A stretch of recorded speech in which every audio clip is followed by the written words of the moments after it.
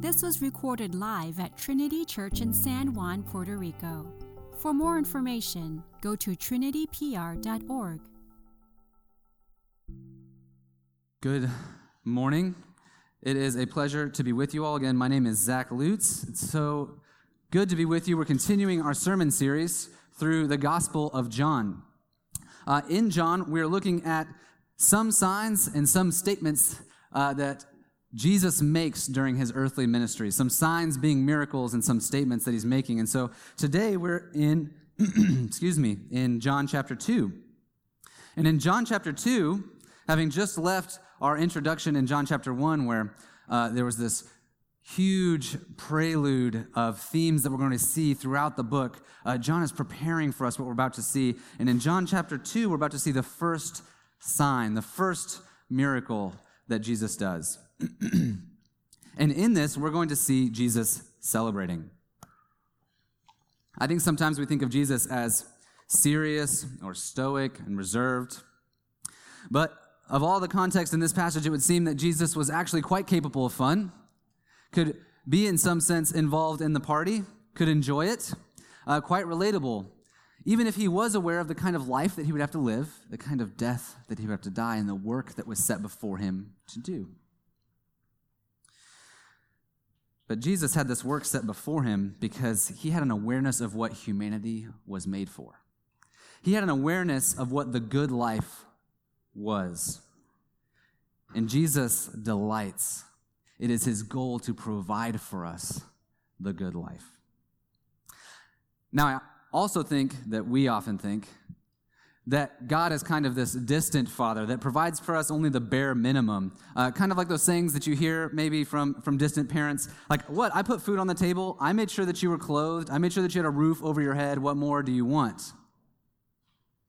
But this isn't exactly how we'll see Jesus define providence this morning. Jesus is going to show us that his idea of providing is providing for us his idea of the good life. Now, here's the thing. Our idea of the good life and his idea of the good life don't always match up, and so sometimes we're severely disappointed. But rest assured that Jesus does want to provide for us the good life. And we're going to see Jesus' definition of the good life is characterized by an overabundance and by inbreaking goodness. And so for you note takers, those are going to be our 2 points, an overabundance and inbreaking goodness. If you would, please stand for the reading of God's word, which comes from John chapter 2. John chapter 2, starting in verse 1. On the third day, there was a wedding at Cana in Galilee, and the mother of Jesus was there. Jesus also was invited to the wedding with his disciples. When the wine ran out, the mother of Jesus said to him, "They have no wine." And Jesus said to her, "Woman, what does this have to do with me? My hour has not yet come."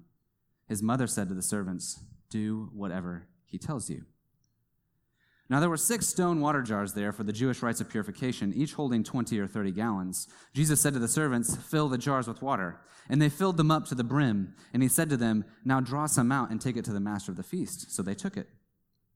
When the master of the feast tasted the water now become wine, and did not know where it came from, though the servants who had drawn the water knew, the master of the feast called the bridegroom and said to him, "Everyone serves the good wine first, and when the people have drunk freely, then the poor wine. But you have kept the good wine until now."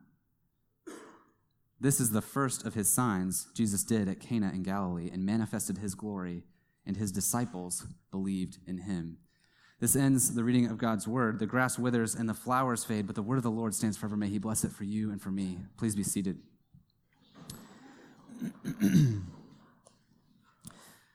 Have you guys ever heard of the scarcity model or scarcity mentality? It kind of goes like this. Here's a story that kind of summarizes it.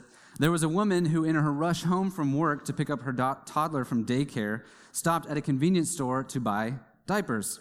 And in her hurry, she accidentally used her company credit card to purchase the diapers instead of her own personal bank card. So when her boss in time asked her about this, she was shocked and a little embarrassed and asked how the error could be rectified, but her boss fired her. In the ensuing weeks, she burned through the little bit of savings that she had. And feeling the desperation of providing for even basic needs, she's trying to fill it with part-time work and find other jobs, but enrolls in another credit card.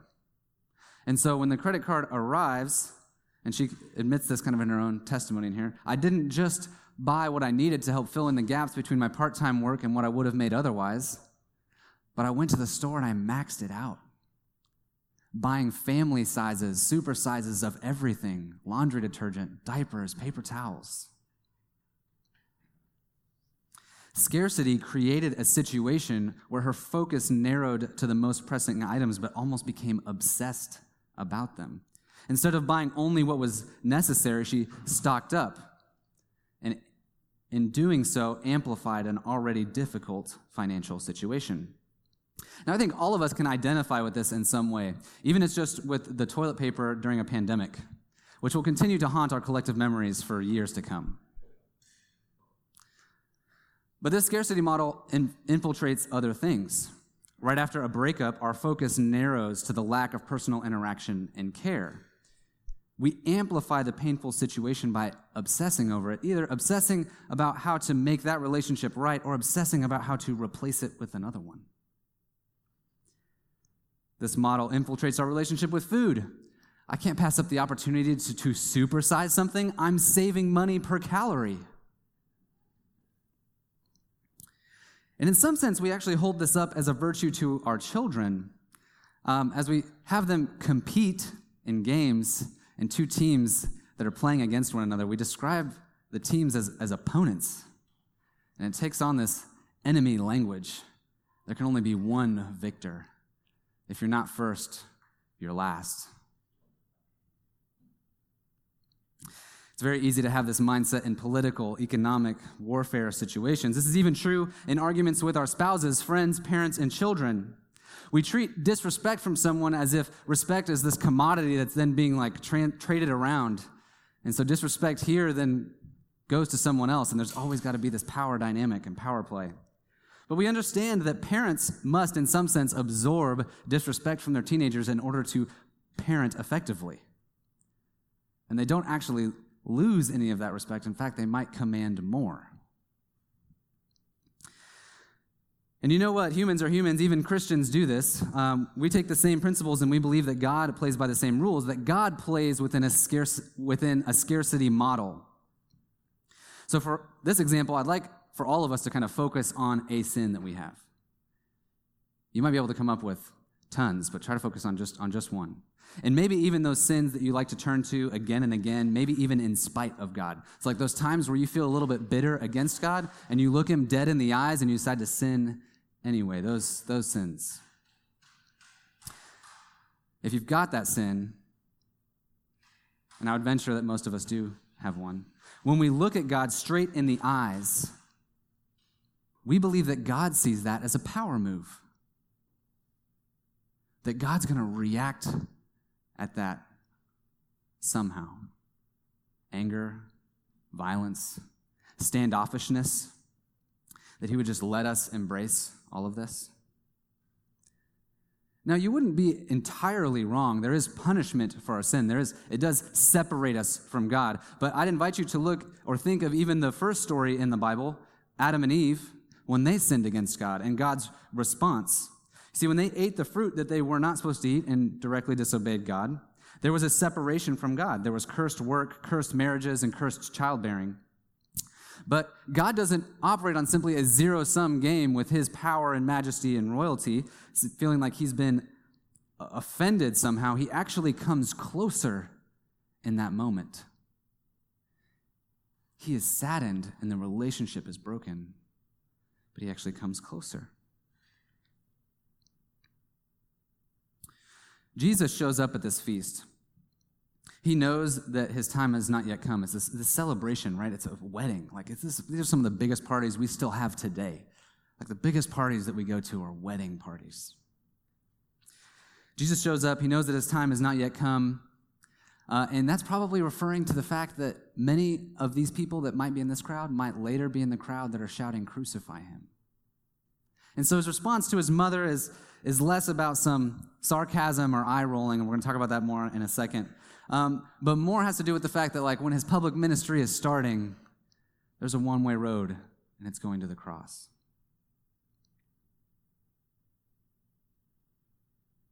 But Jesus is at this party. His time has not yet come. And this opportunity comes to provide. The party is lacking something. And like I said, we might believe that Jesus is doing this a little bit begrudgingly. Like his mom approaches him, and he's kind of like, okay, Mom, yeah, I'll do, okay, I got it, it's fine. And kind of rolls his eyes like, I'll do the show again. But Jesus can't be compelled to do anything, not even by his own mother. And what we see is that when he does provide, he doesn't just provide the bare minimum, just the roof over the head, just enough to get by. He provides abundantly. I mean, look at how much wine this is. 6 jars of 20 to 30 gallons. So we're talking like 150 gallons of wine. Now I understand that it's a custom at this time to like invite the whole town that you live in to the wedding, right?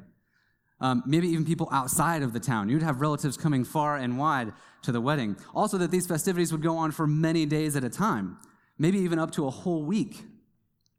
But we would also assume that the host of the party had initially planned for some of these guests. So they're probably a few days in and either had more guests or just ill-prepared. So Jesus doesn't just provide what they need to get through the end of the festivities. He provides abundantly. And this would only be a foretaste. See, I use that word foretaste because it's kind of this in-breaking of the kingdom.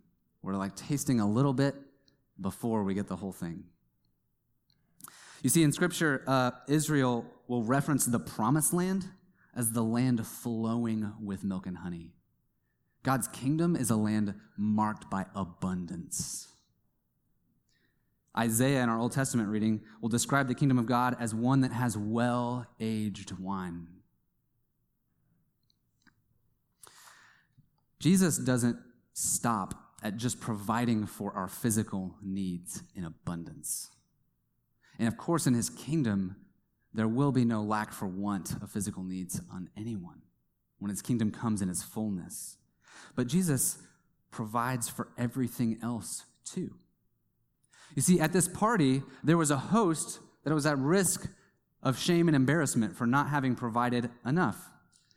Jesus saw the shame of the host and didn't just think like, he'll get over it, it's a small thing, but provided for it abundantly.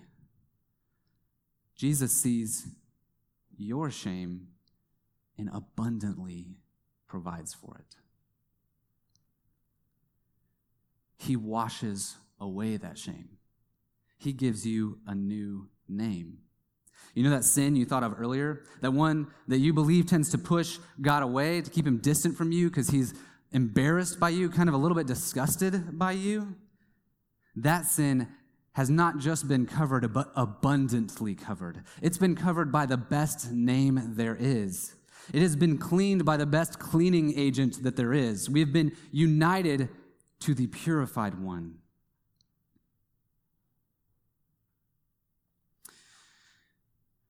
Jesus provided the most abundant covering by covering it with his own life. Did Jesus lust after someone else's spouse? No, but he experienced betrayal. Did Jesus try to escape his life situations through numbing agents like alcohol? No, but he fully faced the cup that he was given, as the Bible will say, and drank all of it. That sour wine that he was given to drink. Did Jesus insist upon his own version of events? Did Jesus lash out in anger at some sort of misstep from his disciples, worrying about his pride and arrogance being challenged? Did Jesus rail against Roman rule at every opportunity he was given? When Jesus took these punishments and rose from the dead, he did it so that he might abundantly provide for you a new name. You see, we operate in a scarcity of stuff model. I don't have enough of this. I don't have enough of this. If I just had this much more, then it'd be okay. And then when those things start being challenged, we focus in and we obsess over it. But Jesus sees our scarcity as a scarcity of righteousness, as a scarcity of sacredness, as a scarcity of dignity. And he provides abundantly for us. And the way that he does it is that he changes how our relationship with God works, because we are no longer separated from God, but united to God himself. He intends you to, like a guest at a wedding feast, to be able to rest in the abundant providence that he has given you, because he has changed your very name. You're no longer enemies of God, but children of God. He delights to provide for you. He delights to provide for you abundantly. The second point that we're going to see is that Jesus not only provides abundantly, but this abundant providence is actually good. I'm really excited about the upcoming movie Dune, and some of you know what that means, and some of you have no idea what that means. But it's a movie that's based on a series of Frank Herbert novels from the 1960s. They have made a film in the past, but they're remaking it. It was supposed to be released in October of 2020. But with the pandemic, they've kept pushing this movie further and further back as producers and studios attempt to try to reconcile some of these losses of their investments. And so, as I continue having to wait and wait and wait, all I have to look for are these trailers. I get 2 to 3 minute little clips of what I think this movie is going to look like. You might say that there's these little trailers or inbreakings of this movie into my life here and now. That it's a future expected that is made realized just by this 2 or 3 minute thing, and I'm waiting for the fullness of it. When Jesus turned water into wine, the master of the feast could declare that the wine was good. If you look in John 2 there, you're going to see, right? They have this exchange here that says, usually they bring out this poor wine. Or they bring out the good wine first, They bring out the good wine first, and then as people experience the good wine, maybe have a few drinks, then they don't notice the poor wine that comes later. Or even in another sense, as these parties spanned multiple days, it's really your initial impression of the party, right? The first drink you want that person to have, you want it to be unbelievable.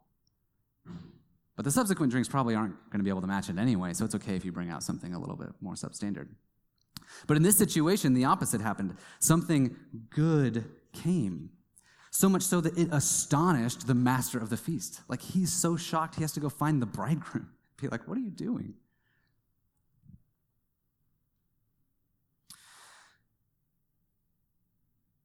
When they are about to run out of wine, the potential for shame and embarrassment is at its highest. Jesus creates this abundance of wine. And not only does he create a huge amount of it, but also, according to the master of the feast, it is good wine. Probably the best wine because God made it. There's a lot that we could say, but the reality of it is that when Jesus created not just an abundance of something, but he also created it good, that we can identify this theme running throughout John, that when the rightful king arrives and he brings his kingdom in and he gives foretastes, that those foretastes are good. They're not simply mediocre. So God doesn't operate on the scarcity model, but neither does he operate on just it's fine model. His kingdom is the best model, an abundance of the best. Those people at that wedding party some 2,000 years ago, unknown to most of them, not only got to taste wine made by God himself, but they got a foretaste, a little inbreaking, maybe like a 2 to 3 minute snippet of what the kingdom is going to taste like. And it tastes good.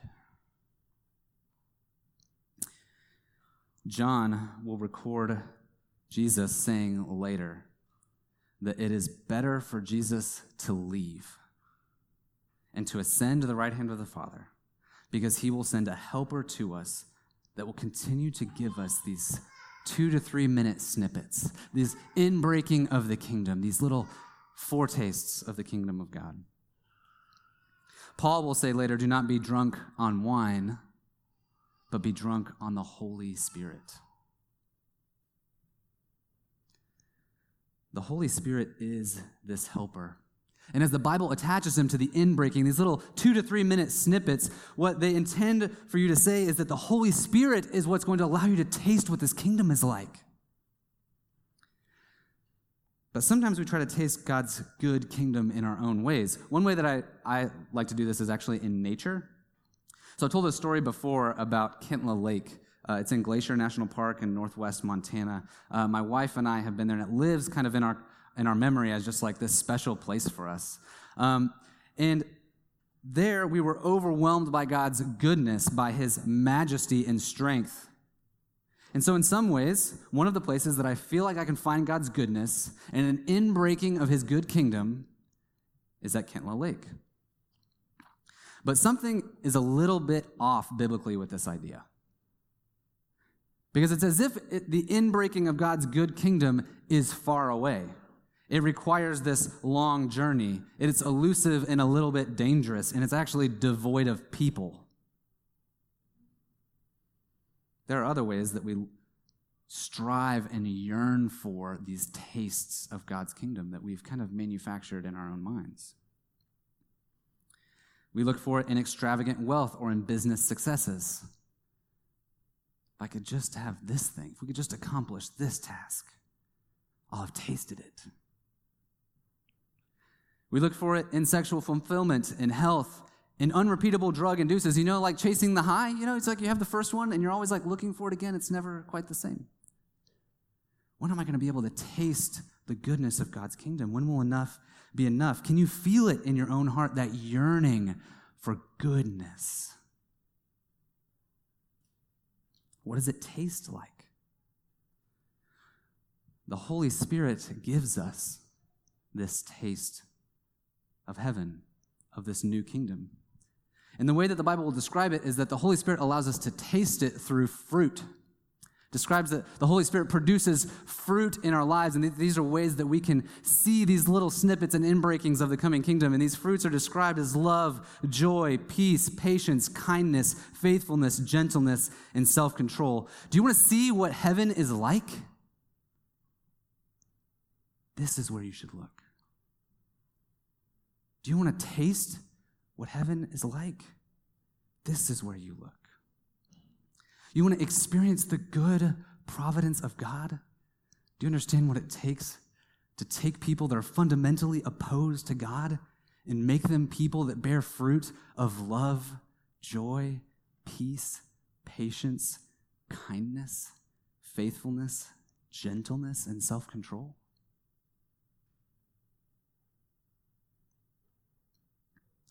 Here's the problem, though. Most of us still operate as if these things are only partially good, and that the fruit of this world tastes better because we have like an experience of it that we're like, well, that must be it. That must be this thing that I'm searching after. And so we don't yearn for the fruits of the Spirit that Jesus says are good. See, the problem of Kintla Lake in my memory is not that God met me there, or that's not a beautiful example of God's creation and his power and his majesty. The problem is that I start to yearn for the taste of the created thing and not the creator. I start to believe that God only meets me there, that God's goodness is only there. I may have been stopped by his majesty and glory in that moment in northwest Montana, but my tastes didn't change. To see goodness like God tastes goodness, to see that he cares so much more for me, that he cares about me being good. And he provides abundantly for it. As we learn to see with God's eyes, we learn to yearn for the kinds of things that God yearns for. We begin to look for the inbreaking of the kingdom every day and every moment. We look for that goodness of these fruits of the Spirit pouring in because Jesus said that he would provide it for us and that he would provide it for us abundantly and that it is good. We long to see it spill out of our lives. We long to see it in one another when we meet in small groups. We long to see it in our families. And so we strive for the goodness that God describes. So we see that when Jesus provides for us, he not only provides abundantly, but what he provides is also good. It is very good. Now, if you'll permit me one last point, and I'll conclude with this. If you'll notice, Jesus takes the jars that were for purification, and he changes the water that was put into them into wine. So the water, symbolically speaking, that was once used to symbolize that we were separated from God and needed washing, was changed into wine to celebrate a union. In Jesus' case, it was actually a union between two people in a wedding that they were celebrating. But we might also say that it is to celebrate a reunion of God with his people. Wine is used throughout the New Testament to signify what we sometimes call the new covenant, which is fancy language or just like shorthand for saying that the work that Jesus set out to do was accomplished, and he has unified humanity once again to God by his sacrifice and work. There is no more need for sacrifice because the ultimate sacrifice was paid. There is no more need for ritual cleansing because we have been united to the forever clean one. We are not celebrating the Lord's Supper today, but Jesus makes this abundantly clear when he turns to his disciples and he says, "Take this cup of wine. It is my blood, the blood of the new covenant, shed for the remission of sins. Take and drink. It is abundant and it is good." Brothers and sisters, we are yearning for the good life. And we are sometimes a little bit bitter that our idea of the good life doesn't match God's. And so we turn to those kind of high-handed sins, maybe. We feel that Jesus has let us down. But one Christian writer describes humanity this way, that we are content playing outside in the mud when there's like a mansion over here that is ours. Jesus at this wedding and throughout his earthly ministry declares, "I provide abundantly for you. And it is good. I provide for you. Come to me, all who are heavy laden with guilt and shame. Come to me, all who have been worn down by the brokenness of this world and find healing. Come, all who long for reconciliation and find reconciliation in my blood. Find an abundance of provision that is good and that satisfies. Come and be united to me because my version of the good life is life forever with you." Would you pray with me? Lord Jesus, when you came and walked among us, you provided for us abundantly, and you provided out of your goodness, and you united us to yourself. And by the power of your Spirit, you make us more and more like you. Teach us, Lord, to desire, to yearn for those same things. We are thankful for this abundant outpouring of love that we see in your rescue of us. We are thankful for the goodness that we see as you begin to change us from the inside out, as you begin to make us more and more like you. Jesus, allow us to see your providence for us. Allow us to see the good life as you see it. Allow us to taste it. Allow us to turn to you and find healing, rest, and goodness. We ask this, and we plead for this, and we expect this because you promised it. Amen.